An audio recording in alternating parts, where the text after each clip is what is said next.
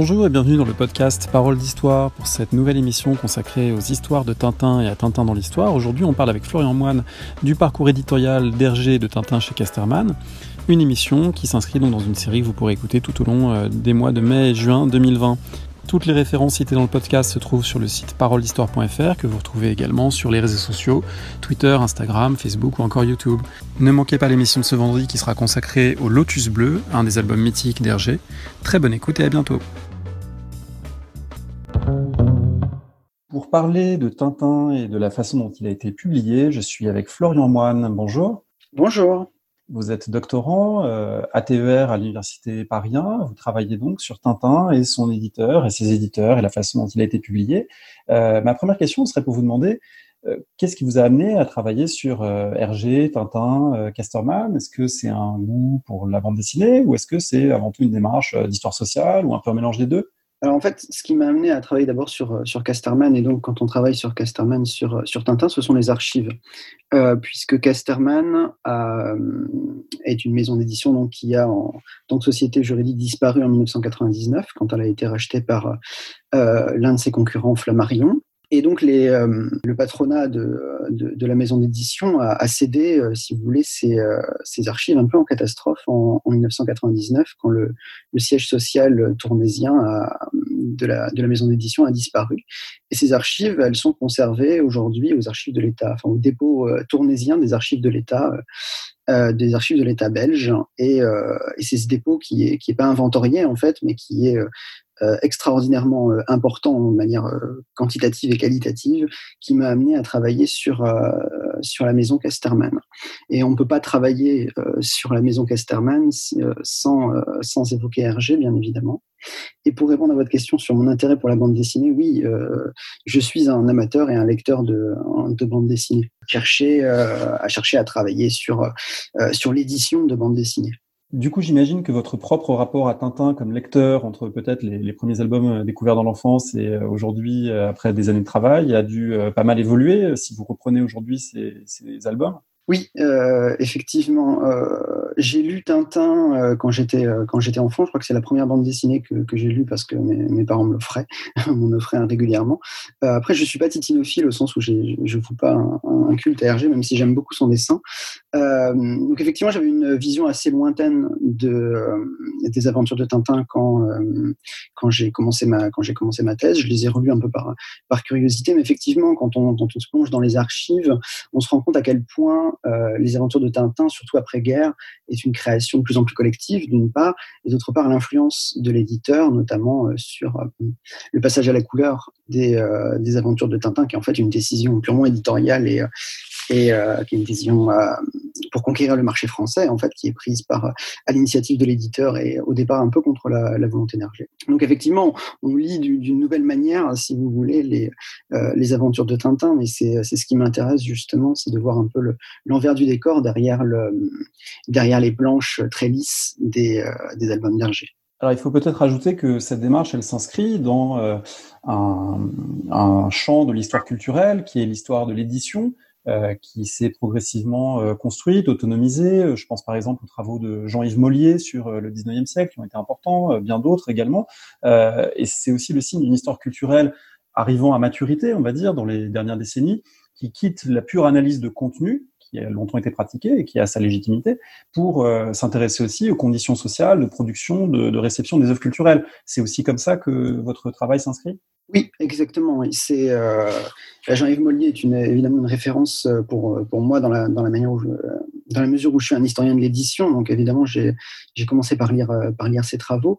Et effectivement, l'étude de contenu, dans ma perspective, est évidemment intéressante, mais ne suffit pas. Ce qui m'intéresse également, c'est de savoir comment et pourquoi, dans quelle mesure est-ce qu'on a créé ce contenu. Également, les conditions de production dans cette histoire culturelle que j'essaie de faire à travers la monographie d'une maison d'édition m'intéresse tout particulièrement, notamment faire une histoire matérielle de la bande dessinée en tenant compte des supports, de leur évolution. Par exemple, dans le cas de Casterman, l'évolution des techniques d'impression qui sont extrêmement importantes, et ne plus se contenter effectivement d'analyser la planche comme pourrait le faire également un historien d'art. Ça a d'autant plus d'importance que, on le verra sans doute au cours de cet entretien, il y a plusieurs éléments de contenu qui sont en fait très largement influencés, voire déterminés par des conditions de production, par des stratégies éditoriales. Il faut sans doute dire en préalable que lorsqu'on lit les albums de Tintin aujourd'hui commercialisés, on lit quelque chose qui a été profondément remanié depuis l'origine, depuis les premières façons dont Tintin était publié à partir de 1929. Oui, l'histoire d'ailleurs éditoriale des aventures de Tintin est absolument fascinante, puisque entre les premiers albums Tintin au Congo, Tintin en Amérique, qui ont été publiés dans le petit 20e, enfin les premiers albums, pardon, les premières histoires, publiées dans le petit 20e de Tintin au Congo, de ce qui devient ensuite Tintin en Amérique, etc. Et les albums qu'un enfant en 2020 peut avoir dans les mains, il y a eu effectivement tout un tas de processus de recréation qui montrent bien, d'une part, l'évolution des stratégies éditoriales, mais aussi, d'autre part, l'évolution finalement de la société, du regard que le public et même l'éditeur portent sur une œuvre donnée. C'est ce qui est extrêmement intéressant quand on regarde justement à travers les archives éditoriales, puisque Casterman, pendant notamment la guerre et ensuite durant les années 50 et 60, demande à faire un certain nombre de modifications à Hergé pour notamment lisser le récit et faire disparaître un certain nombre de références qui soit sont déjà critiquées, soit pourraient le devenir effectivement. Donc la stratégie de l'éditeur, ici Casterman pour les aventures de Tintin, c'est au maximum de lisser le récit pour en faire un objet grand public standardisé en fait. Et c'est ce qui peut-être a permis aussi aux aventures de Tintin de survivre au temps qui passe. Oui, et de fait, on ne peut que constater que ça a marché et que ça a marché sur tous les plans, à la fois pour en faire une œuvre grand public et aussi pour contribuer à faire d'Hergé un auteur reconnu comme tel. Évidemment, il n'y a pas que la stratégie éditoriale derrière, il y a l'œuvre elle-même y contribue, mais on peut dire que cette stratégie a sans doute très très bien marché.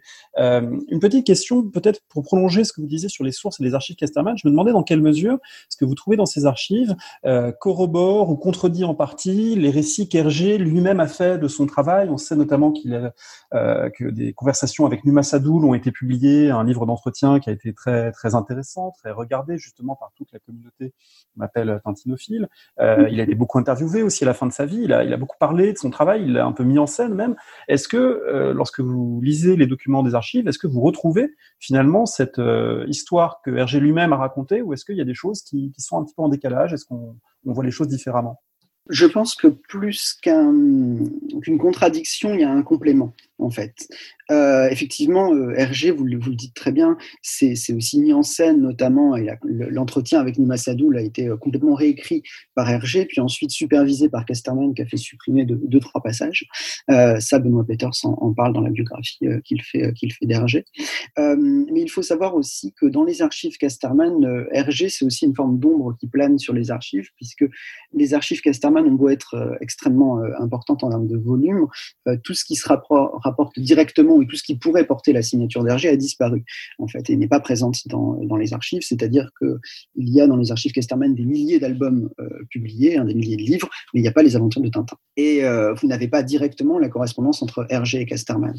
La correspondance Hergé-Casterman, elle est numérisée, et moi j'ai accès à la copie numérique qui est conservée par Moulin-Sarr et dont les archives de l'État ont une copie numérique. Néanmoins, dans cette correspondance qui est extrêmement riche entre Hergé et Casterman et son éditeur, ils s'écrivaient pratiquement tous les jours, ce qui fait donc une correspondance entre 1934 et 1983 qui est extrêmement volumineuse. Vous n'avez pas une contradiction, si vous voulez, avec ce qu'a pu dire Hergé à Numa Sadoul et derrière dans ses interviews. Par contre, il y a un complément qui est extrêmement intéressant, c'est la stratégie éditoriale que l'on peut apercevoir, notamment de la part, dans les années 30-40, de Charles Laine qui fait venir Hergé chez Casterman, puis du patron Louis Casterman, notamment dans ce qui est de la stratégie de mise en couleur d'Hergé. C'est là l'un des principaux points, c'est l'un des points qui m'ont le plus intéressé.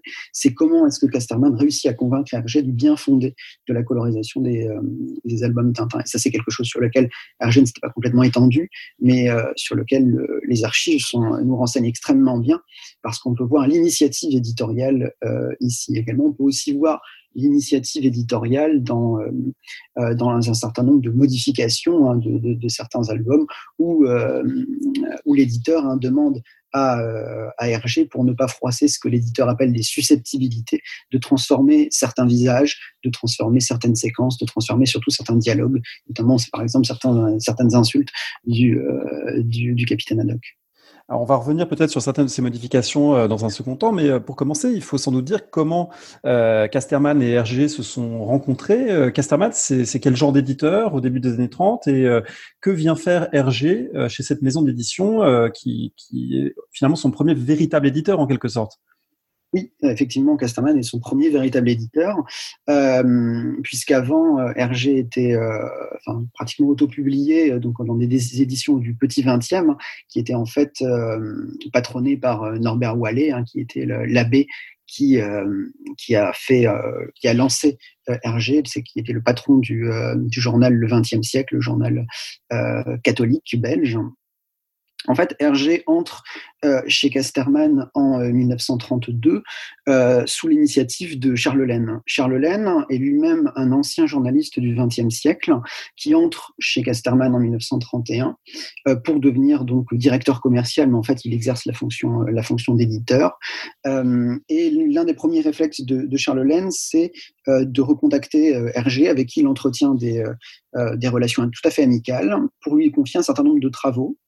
Des travaux notamment d'illustration. Donc Hergé va réaliser des illustrations de livres au départ pour Casterman, jusqu'à ce qu'ensuite Charles Laine lui propose le fait que Casterman prenne en charge donc l'édition de sa série des aventures de Tintin. Et donc le premier album, Les Cigares du Pharaon, paraît chez Casterman en 1934. Et Casterman, dans les années 1930, c'est un éditeur catholique, un éditeur qui est spécialisé donc dans l'édition de livres pieux, de livres de piété, de livres de dévotion, depuis le 19e siècle. Et c'est aussi un éditeur de livres de prix qui s'adresse notamment aux écoles libres de Belgique, francophones et de France, mais de livres de prix donc à forte connotation catholique. Et dans les années 1930, Casterman, on observe une évolution de la stratégie éditoriale de Casterman sous l'impulsion de Louis Casterman, qui est à l'époque un jeune éditeur, qui a repris la maison en 1919 avec son frère. C'est dans cette logique-là que s'inscrit donc le recrutement de Charles Laine. Charles Laine qui a des réseaux au sein des sphères catholiques qui intéressent Casterman, d'où son recrutement. Et l'objectif de Louis Casterman, c'est de diversifier sa production en direction des librairies, notamment des librairies catholiques, pour investir le marché de la librairie enfantine, et non plus seulement s'adresser aux écoles libres, mais aussi s'adresser au grand public en dehors des écoles et des livres de prix, pour proposer directement des produits aux parents. Et c'est dans ce cadre-là que s'inscrit l'acquisition par Casterman de l'édition des Aventures de Tintin. Casterman, avec Tintin, va aussi chercher à jouer et à pénétrer sur le marché français. Et ça, c'est un point intéressant au cours des années 30. Est-ce qu'on peut dire qu'une certaine manière, Tintin n'est plus seulement belge? Les premières aventures étaient marquées, je crois, par de l'argot bruxellois, par un certain nombre de marqueurs très nets de son appartenance. Est-ce que c'est quelque chose qui évolue avec cette volonté de l'éditeur de diffuser beaucoup plus massivement, évidemment, dans un pays francophone, avec avec un lectorat beaucoup plus large? Oui, tout à fait, effectivement. L'un des objectifs de Casterman, c'est justement de s'implanter en France, puisque le Casterman dispose d'une succursale française depuis le milieu du 19e siècle, et son objectif est bien sûr d'atteindre le marché français. Et ça passe effectivement par gommer tout ce que Casterman appelle donc des belgicismes et tout ce qui va, un certain nombre d'expressions, effectivement, tout ce qui va rappeler de trop près la Belgique francophone, et notamment l'argot bruxellois, par exemple, pour atteindre effectivement le marché français. Il reste que les aventures de Tintin se vendent beaucoup mieux jusqu'à l'après-guerre, hein, se vendent beaucoup mieux en Belgique francophone qu'en France, puisque en Belgique francophone, hein, les aventures de Tintin bénéficient de l'écho dans le petit 20e et puis pendant la guerre du soir, tandis que dans la Belgique francophone, il y a bien Cœur Vaillant qui édite Hergé, mais c'est pas suffisant pour définitivement implanter les aventures de Tintin en France. Il reste qu'effectivement, Casterman comprend assez vite que avec le Tintin et Hergé, il dispose d'un dessinateur et d'un produit susceptible de conquérir le marché français. Et donc, ils vont faire en sorte de lisser le récit, et notamment, ça passe par modifier un certain nombre d'expressions pour le faire correspondre aux attentes des lecteurs français. Alors, vous avez cité Cœur Vaillant, c'est intéressant parce que ça rappelle très utilement que Tintin, qui est aujourd'hui devenu un peu une sorte d'icône exceptionnelle, il s'inscrit aussi dans un contexte avec des concurrents sur le marché du livre pour enfants, du livre jeunesse, de la bande dessinée, notamment, je crois que c'est l'époque où Babar de Jean de Bruneuf est diffusé, mais il y a aussi sans doute d'autres choses qui sont moins connues en dehors des spécialistes. Est-ce que vous pouvez peut-être restituer un petit peu dans quels sont les concurrents possibles, quel est dans quoi s'inscrit Tintin finalement, qui est devenu exceptionnel par la suite, mais qui n'est peut-être pas autant sur le moment. Effectivement, le marché de l'album pour enfants dans l'entre-deux-guerres est en pleine mutation, et notamment dans les années 30. Vous avez effectivement cité Babar, qui profite notamment de l'évolution des techniques de reproduction et notamment de la généralisation de la lithographie pour proposer des couleurs plus chatoyantes. Vous avez également des éditeurs qui sont bien implantés en France, notamment je pense à MAM, du côté de l'édition catholique. Vous avez également Gauthier Langros avec la série Bécassine, qui dans le domaine de la bande dessinée est une référence, notamment pour Casterman, qui prend exemple notamment sur Bécassine en termes de format. Vous avez également les bandes dessinées de Zigépus, d'Alain de Saint-Augan, qui rencontrent un certain succès et qui sont donc les principaux concurrents des bandes dessinées d'Hergé à cette époque-là. Il reste tout de même que le marché de l'album est beaucoup plus malthusien dans l'entre-deux-guerres qu'il ne l'est aujourd'hui. Mais en tout cas, dans le domaine de l'édition, et notamment dans le domaine de l'édition catholique, qui est là le véritable public de Casterman à cette époque-là, les principaux concurrents sont quand même MAM et Gauthier Langros. Arrive la Seconde Guerre mondiale, qui, ça a été noté par les biographes d'Hergé, par Peters, par Pierre Assouline, par tous les gens qui ont travaillé sur son œuvre. La Deuxième Guerre mondiale est vraiment un moment d'une extrême importance, souvent étudié sur le plan idéologique, avec évidemment la question des accointances ou pas d'Hergé, avec le rexisme, le collaborationnisme, le fait qu'il publie dans Le Soir.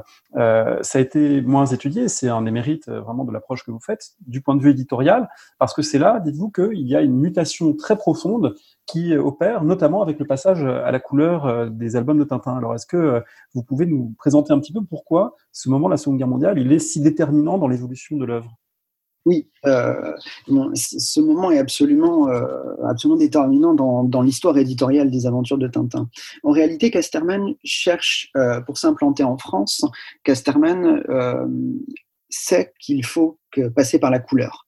C'est passer par des albums en couleur, parce que c'est ce qui marche notamment en France. Et Charles Laine, il a cette idée en tête depuis 1936. Et ça, c'est l'intérêt de la correspondance éditoriale, de voir que plus le temps passe, plus Charles Laine on défend l'idée d'insérer au départ quelques planches en hors-texte en couleur, qui fait dessiner Hergé en 1936-1937.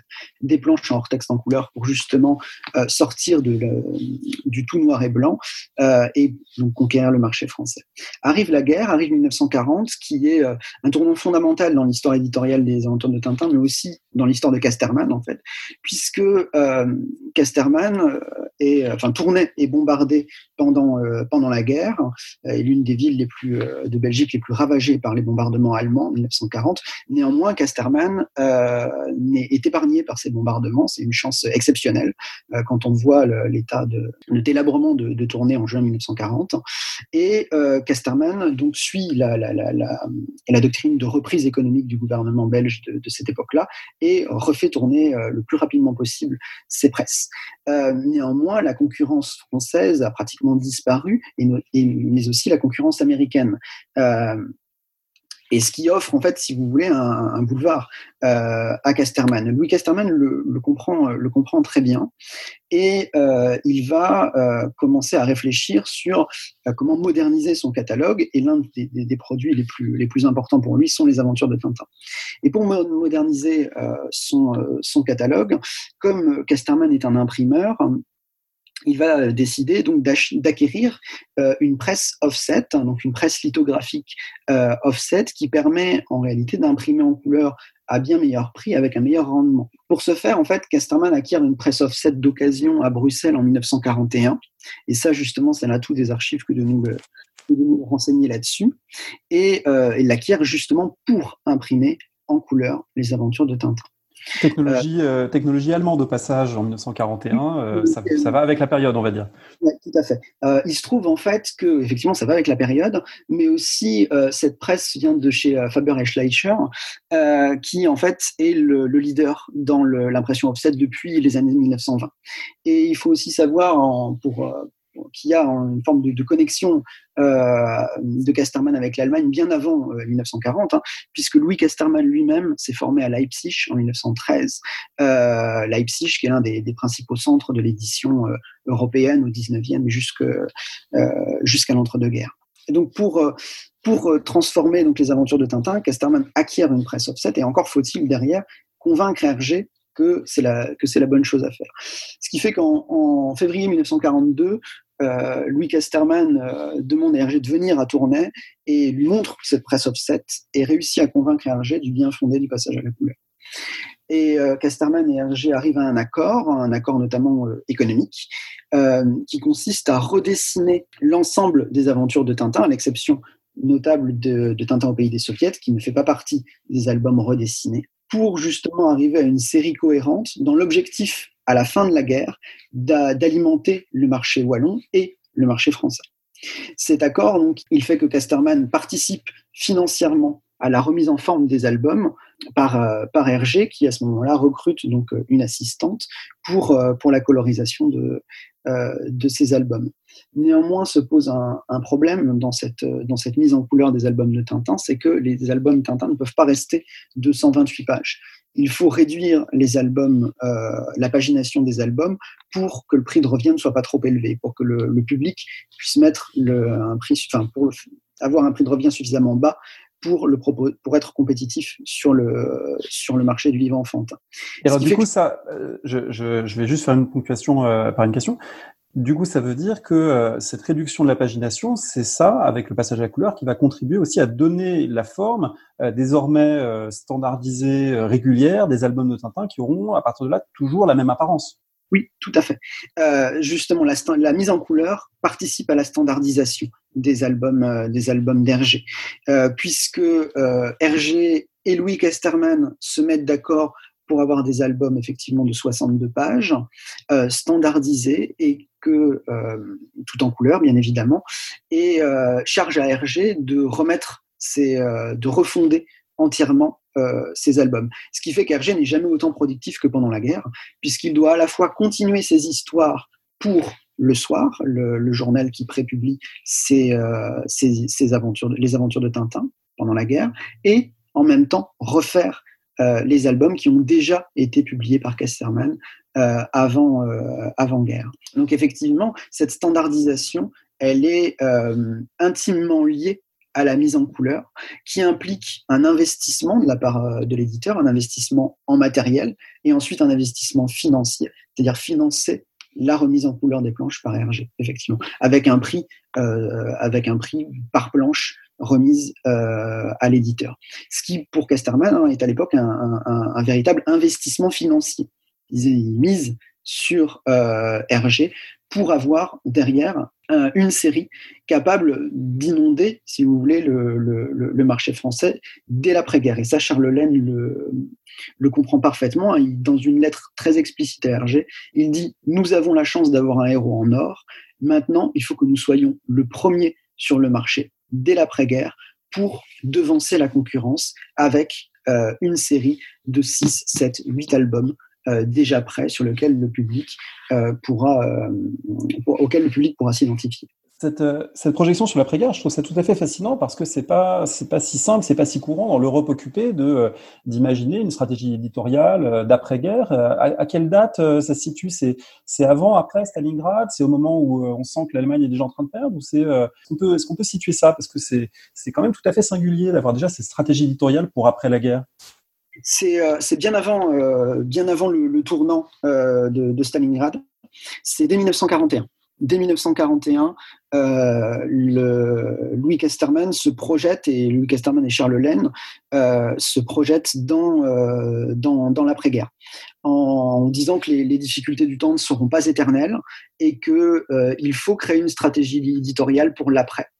Et profiter du fait que la concurrence américaine et la concurrence française ont disparu, et donc occuper le terrain pendant que les autres ne sont pas là.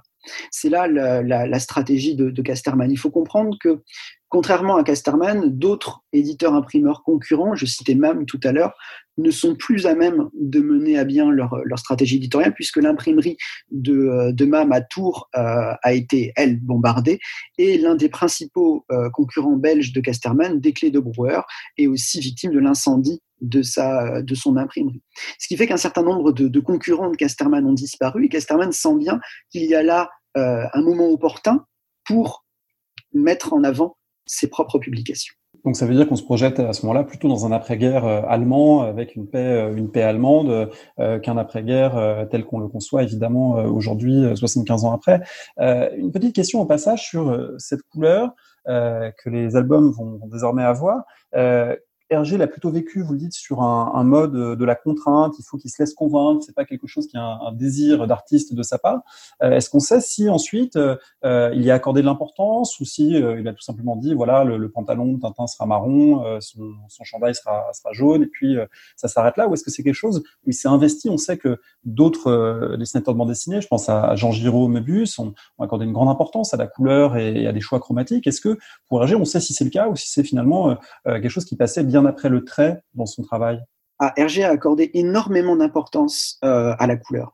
Hergé est un dessinateur dont une des principales caractéristiques, et là on voit vraiment, ça transparaît véritablement de la correspondance éditoriale, c'est un dessinateur extraordinairement méticuleux, qui souhaite contrôler l'ensemble du processus de dessin. Donc c'est quelqu'un qui va lui-même remettre ses planches à la photogravure, qui va contrôler la mise en couleur, qui va aborder des discussions extrêmement techniques avec son imprimeur sur le rendu de telle ou telle couleur. Donc Hergé est vraiment quelqu'un d'extrêmement méticuleux, et extrêmement méticuleux sur tout ce qui est technique de fabrication, sur ce qui est donc le rendu du trait bien évidemment, mais aussi sur la couleur. Donc dès que les albums passent en couleur, Hergé va énormément investir sur cet aspect-là, même si effectivement au départ il n'est pas convaincu par cette question de la couleur. Une fois que il s'est mis d'accord avec Casterman sur la colorisation, la nécessaire colorisation des aventures de Tintin, eh bien, il va en faire effectivement l'un des atouts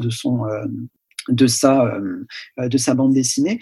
Et effectivement, ce qui est vraiment notable dans le rapport d'Hergé à son œuvre, c'est ce souhait de contrôle, et aussi ce souhait de véritablement maîtriser l'ensemble du processus de production. Et notamment, il a des conversations avec Bindels, qui est le photograveur de Casterman et donc des aventures de Tintin, sur comment est-ce qu'on peut optimiser le rendu de tel bleu, de tel rouge, de tel vert, pour avoir véritablement quelque chose qui soit fidèle à ce que Hergé souhaitait. Donc oui, là, sur la couleur du pantalon, c'est quelque chose qui n'est pas du tout un hasard, bien au contraire, c'est quelque chose de minutieusement réfléchi.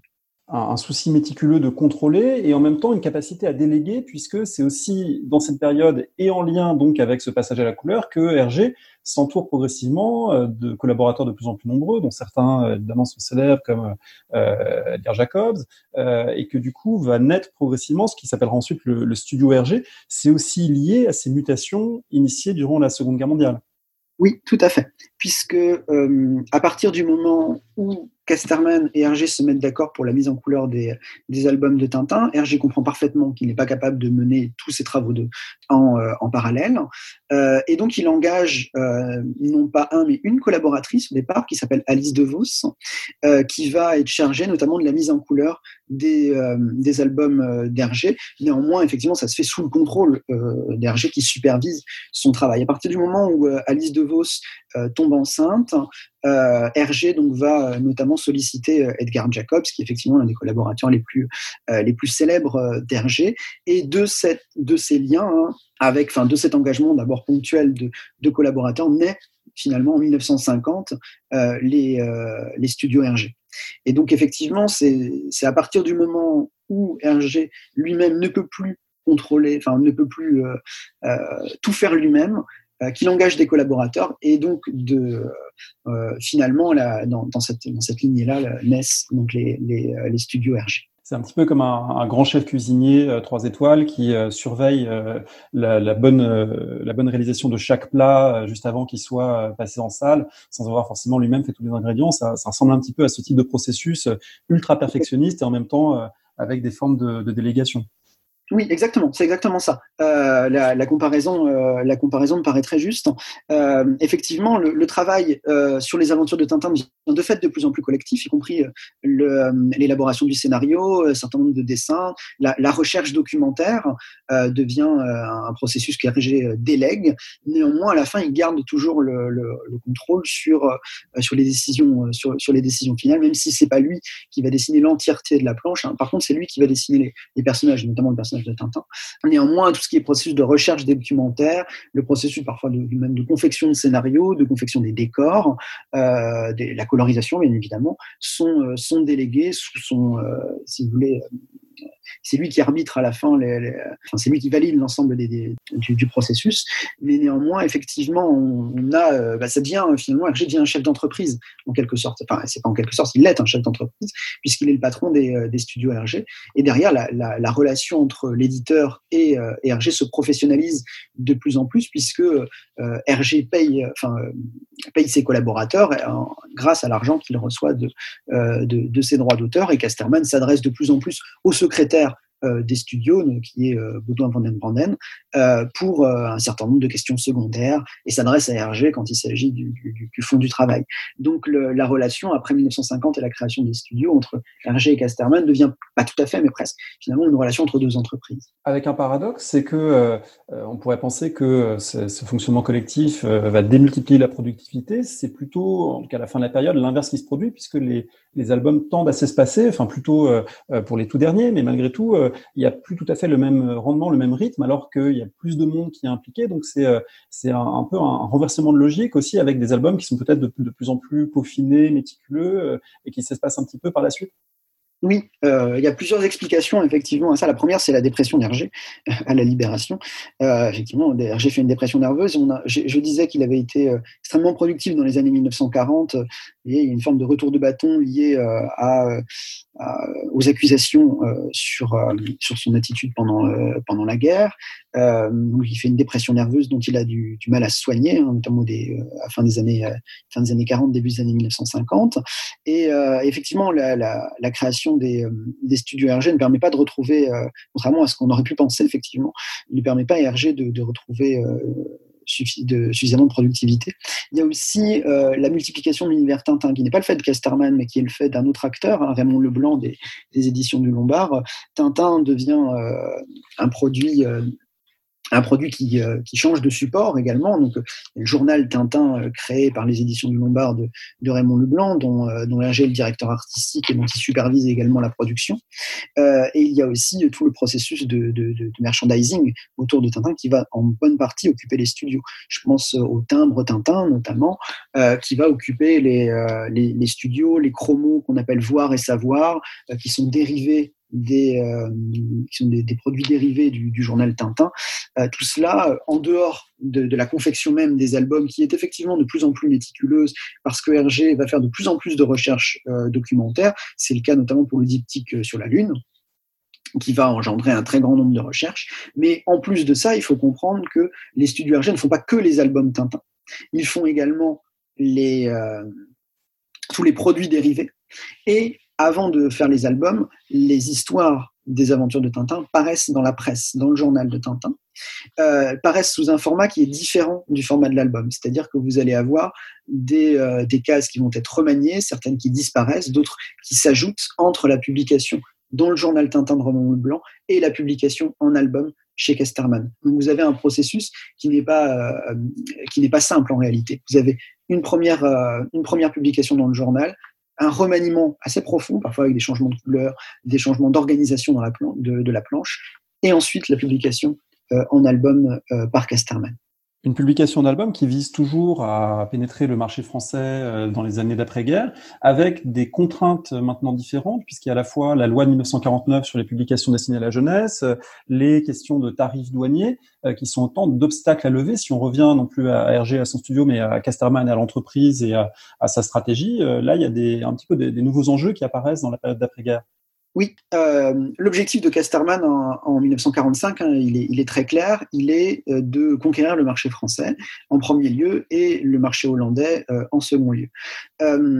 Ici, l'objectif donc c'est de disposer d'imprimer un maximum d'albums pour alimenter le marché français, sauf que effectivement en France, la loi de 1949 sur les publications destinées à la jeunesse, qui est aujourd'hui bien connue parce qu'elle a fait l'objet d'un certain nombre d'études, sont première forme d'expression du protectionnisme français, notamment ne s'adresse pas aux publications belges, mais essentiellement aux publications américaines, ce qui fait que des acteurs comme Casterman, Le Lombard ou Dupuis vont parvenir tout de même à s'accommoder de cette loi pour s'implanter durablement sur le marché français. Mais également, ce que j'ai pu montrer dans mon travail grâce aux archives Casterman notamment, c'est les problèmes douaniers qui posent davantage de problèmes en fait en termes pratiques que la loi de 1949 en elle-même, mais qui est en fait corrélée à cette loi de 1949 parce qu'elle fait partie d'un système protectionniste français. Parce que en 1954 notamment, une subtile modification dans le tarif douanier français fait passer les aventures de Tintin non plus sous la forme de livres, mais sous la forme d'imagerie. Ce qui fait qu'en réalité, Casterman doit payer 20% de droits de douane à l'entrée en France, alors que les albums entraient avant 1954 en franchise. Ce qui va conduire Louis Casterman à faire du lobbying auprès des instances belges, mais aussi des instances françaises, avec le soutien des éditeurs français notamment, pour faire entrer en franchise les aventures de Tintin. On regarde, si on observe du côté des archives françaises, on voit que le cas des aventures de Tintin est mentionné, notamment à l'échelle ministérielle, en disant qu'effectivement les autorités françaises veulent bien faire entrer un certain nombre de livres, veulent bien faire entrer les livres belges en franchise, mais considèrent que les aventures de Tintin n'ont aucun caractère pédagogique ou éducatif ou quoi que ce soit, contrairement à ce que dit M. Casterman, et souhaitent maintenir le volet imagerie. Ce qui fait qu'effectivement, la diffusion en France au milieu des années 50 est freinée par cette histoire de droit de douane que Casterman parvient à contourner tout simplement en imprimant ses albums en France et non plus en les imprimant en Belgique. Et lorsque, en 1957, se développe donc dans la lignée du traité de Rome le marché commun, ces difficultés douanières disparaissent et Casterman refait imprimer ses albums en Belgique à destination du marché français. Les années 1950 sont aussi celles du grand toilettage des albums antérieurs de Tintin, avec d'ailleurs une série de paradoxes. Tintin au Congo mis en couleur, mais du coup ça le rend plus actuel, alors que le fait qu'il soit en noir et blanc, ça pouvait le renvoyer vraiment du côté des années 30 et voilà un peu d'un vestige historique qu'on pouvait regarder avec distance. Là, ça le rend un peu plus actuel. Il y a des choses qui sont modifiées, il y a des moteurs d'avion, des modèles d'avions qui sont changés pour les rendre plus actuels, et puis aussi toute une série d'adaptations à dimension, on va dire, idéologique, parce que il faut adapter les albums à la fois au lectorat, au contexte, la décolonisation évidemment et la dynamique de fond des années 50-60, et du coup il y a des choses qui ne passent plus de la même façon, et là Casterman et Hergé dialoguent pour remédier à ça. Oui, effectivement. À l'initiative de l'éditeur Casterman, un certain nombre de modifications sont entreprises dans les années 1950 et 1960 pour changer un certain nombre d'éléments dans les aventures de Tintin. Ce qui fait que les albums qu'on peut lire aujourd'hui sont le fruit, si vous voulez, d'une opération de lissage à l'initiative en particulier de l'éditeur. Toutes ces initiatives ne sont pas celles de Casterman. Il y a aussi l'internationalisation de Tintin, notamment fait que certains albums sont transformés. Je pense notamment à L'île Noire et à Tintin au pays de l'or noir, qui sont modifiés, notamment qui sont réaménagés à la demande de l'éditeur anglais Methuen, qui est le principal client de Casterman pour les aventures de Tintin, puisque le marché de la Grande-Bretagne devient, après le marché francophone et néerlandophone, le premier débouché pour étrangers pour les aventures de Tintin. Mais aussi, vous avez un certain nombre d'albums, effectivement, comme Tintin au Congo, qui posent problème. Là, sur la question de Tintin au Congo et la mise en couleur, qui justement enlève cette distanciation qui était celle des années 30, je reprends un peu à mon compte l'analyse qu'a menée avec justesse, je pense, Benoît Peters, dans sa biographie d'Hergé. Effectivement, la mise en couleur de Tintin au Congo crée un phénomène d'actualité, alors même que le message lui-même, dans les années 50, 60, n'a pas été modifié. Or, dans le processus de décolonisation qui s'opère après la Deuxième Guerre mondiale, évidemment, fait naître un discours critique, et Casterman est très sensible à ce discours critique qui s'exprime en particulier dans la presse de gauche, et va demander, donc dans un premier temps, pour Tintin au Congo, le mettre cesser de l'imprimer, ce qui suscite la désapprobation d'Hergé, et va demander ensuite d'échanges entre l'éditeur et le dessinateur, le remettre en service, le réimprimer en 1970, lorsque la décolonisation aura été achevée. Et effectivement, pour d'autres albums comme Cook en Stock, il y a un certain nombre d'expressions qui sont supprimées ou transformées, notamment ce que Casterman appelle le parler petit nègre, qui est transformé dans Cook en Stock, ou les expressions par la barbe du prophète, ou Fatima de prise unique, qui sont les insultes qu'utilisait auparavant le capitaine Haddock, sont lissées et transformées justement pour faire face aux critiques, notamment exprimées dans la presse de gauche. Casterman explique cette position notamment par la volonté de défendre l'aspect éducatif et pédagogique des aventures de Tintin. Parce que l'un des arguments de vente de Casterman, c'est de dire que Tintin est adapté à tous les enfants, et Tintin apporte un message d'espoir pédagogique, etc. Et le fait d'être critiqué pour son message réactionnaire, vu par certains comme étant réactionnaire, eh bien, crée un véritable problème dans l'argumentaire de Casterman, qui veut faire passer les aventures de Tintin comme pédagogiques. Et dans le cadre qui est celui de la loi de 1949, qui proscrit donc l'expression du racisme, eh bien Casterman se méfie des éventuelles réactions françaises, à raison, puisque la France a fait état d'un certain nombre de mesures protectionnistes, pour justement argumenter envers Hergé pour dire, eh bien, il faut modifier tel ou tel élément, parce que sinon nous allons soit tomber sous le coup de la loi, soit être critiqués, et cela va nuire à la carrière commerciale des albums. Avec en même temps un retournement qui est tout à fait intéressant à la fin des années 60, au début des années 70, puisque cette même presse qui pouvait critiquer Tintin est aussi celle qui va le consacrer comme auteur, et Casterman va être très habile pour contribuer à ça, pour contribuer à patrimonialiser Tintin, à ressortir des archives, à faire en sorte finalement d'accompagner cette consécration d'Hergé comme auteur avec un A majuscule. Et du coup, à ce moment-là, Tintin au Congo peut ressortir en 1970, finalement parce que ça s'inscrit dans une œuvre dont il faut qu'on ait le corpus complet, quelque chose comme ça. Donc là, il y a aussi un tournant critique en quelque sorte de consécration de l'auteur que Casterman négocie assez habilement. Oui, Casterman n'est pas à l'origine de cette consécration, mais elle l'accompagne parce que c'est une manière de développer une niche éditoriale, en fait. La consécration d'Hergé est liée à l'éclosion du mouvement BDphile, notamment dans les années 1960, qui apporte un discours critique sur la bande dessinée, et Hergé étant une des figures de proue de la bande dessinée de cette époque-là, un discours critique naît autour d'Hergé, dans des revues notamment comme Gif Wif ou ensuite dans Phoenix, qui sont des revues tenues par les mouvements bédéphiliques. Casterman est très attentif à cette transformation-là. Et dans un contexte des années 60, années 70, où les aventures de Tintin qui régnaient sur le marché de la bande dessinée jusqu'au milieu des années 60 est concurrencé, notamment en particulier par Astérix, qui vend bien plus d'albums qu'Hergé à partir de la seconde moitié des années 1960. Sachant qu'Hergé produit lui-même de moins en moins, il faut trouver, si vous voulez, des supplétifs. Et donc la patrimonialisation, la consécration d'Hergé en tant qu'auteur participe de ce mouvement-là. Et à partir des années 1970, Casterman va participer à ce que j'appelle la patrimonialisation d'Hergé en publiant au départ les archives Hergé entre 1973 et 1980. En fait, la publication du premier volume des archives Hergé est liée à la volonté d'Hergé de voir reparaître Tintin au pays des Soviets.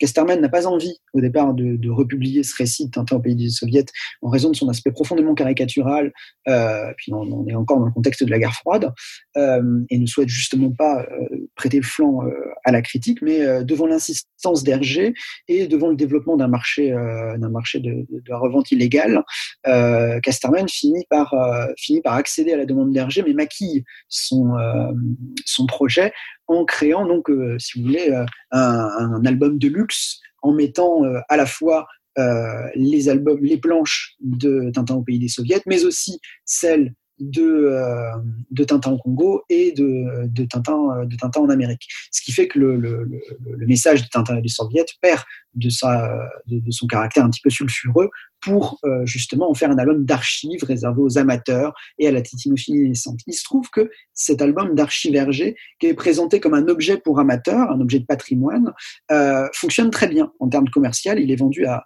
70 000 ou 80 000 exemplaires, ce qui est un excellent résultat pour un livre qui coûte cher et qui était en fait, si vous voulez, un supplétif pour Casterman pour satisfaire son auteur phare.